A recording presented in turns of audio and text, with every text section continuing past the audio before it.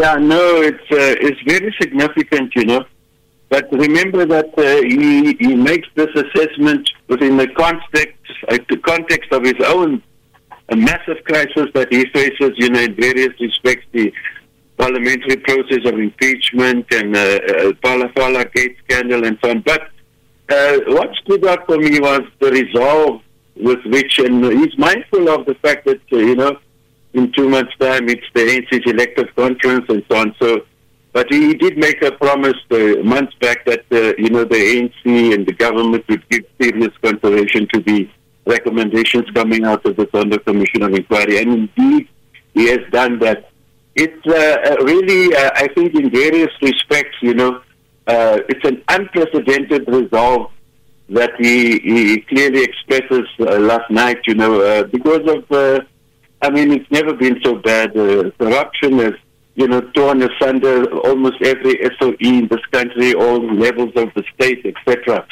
But, and also, look at Transnet, the state of our railways, and very interestingly spoke about a probable commission of inquiry to probe, what has happened to Transnet and so on, and Sunrail and so on.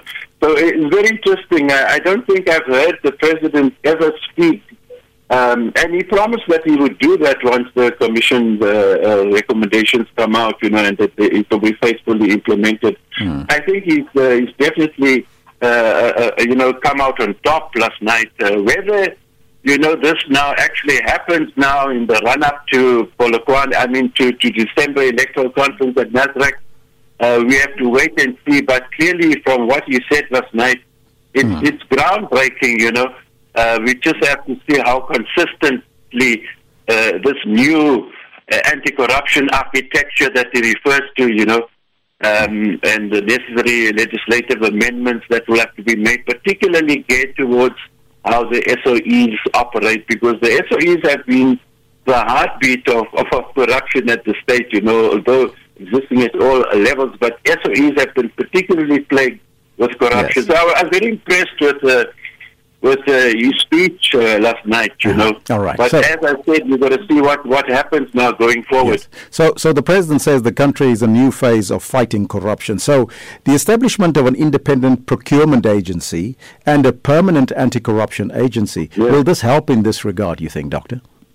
It's massive stuff, man. Those are huge institutional steps forward in combating corruption, and it's never existed before. And obviously, everyone's been, smacked, between the eyes with the extent of this terrible corruption that has plagued this country. So those are all institutional and legislative measures which are critically important, And I'm sure at that level of legislation and institutional measures, it is bound to deliver results. I think even in the short term, So let's take a look at the other matters transpired over the weekend. What did you read into the 3 different public engagements of the former presidents, Thabo Mbeki, Kgalema Motlanthe, and Jacob Zuma? There's been this whole debate about what they've had to say, derogatory comments about the current presidency of Ramaphosa, I think it's a measure of how, particularly,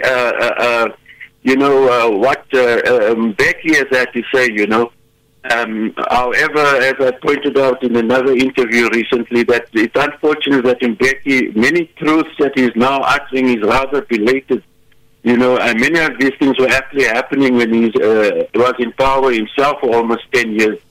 But no doubt, reading clearly the situation and in the run-up to the electoral conference, which he's hoping to impact upon, that's why he stresses this question about the caliber and quality of leadership that will be elected, But I think it was really pathetic the way in which Zuma tried to make it seem like, there's laws that governs his conduct selectively, and, although the big question really is what is going to happen to, if you're going to talk about the president, it's really critical to see what's going to come out of the impeachment process in Parliament and what the independent panel finds, regarding those very serious things that were alleged to have happened on the farm, and that will indicate, because obviously if he's impeached, you can't stand for it. Just 6-8 weeks away, the electoral conference in December, right.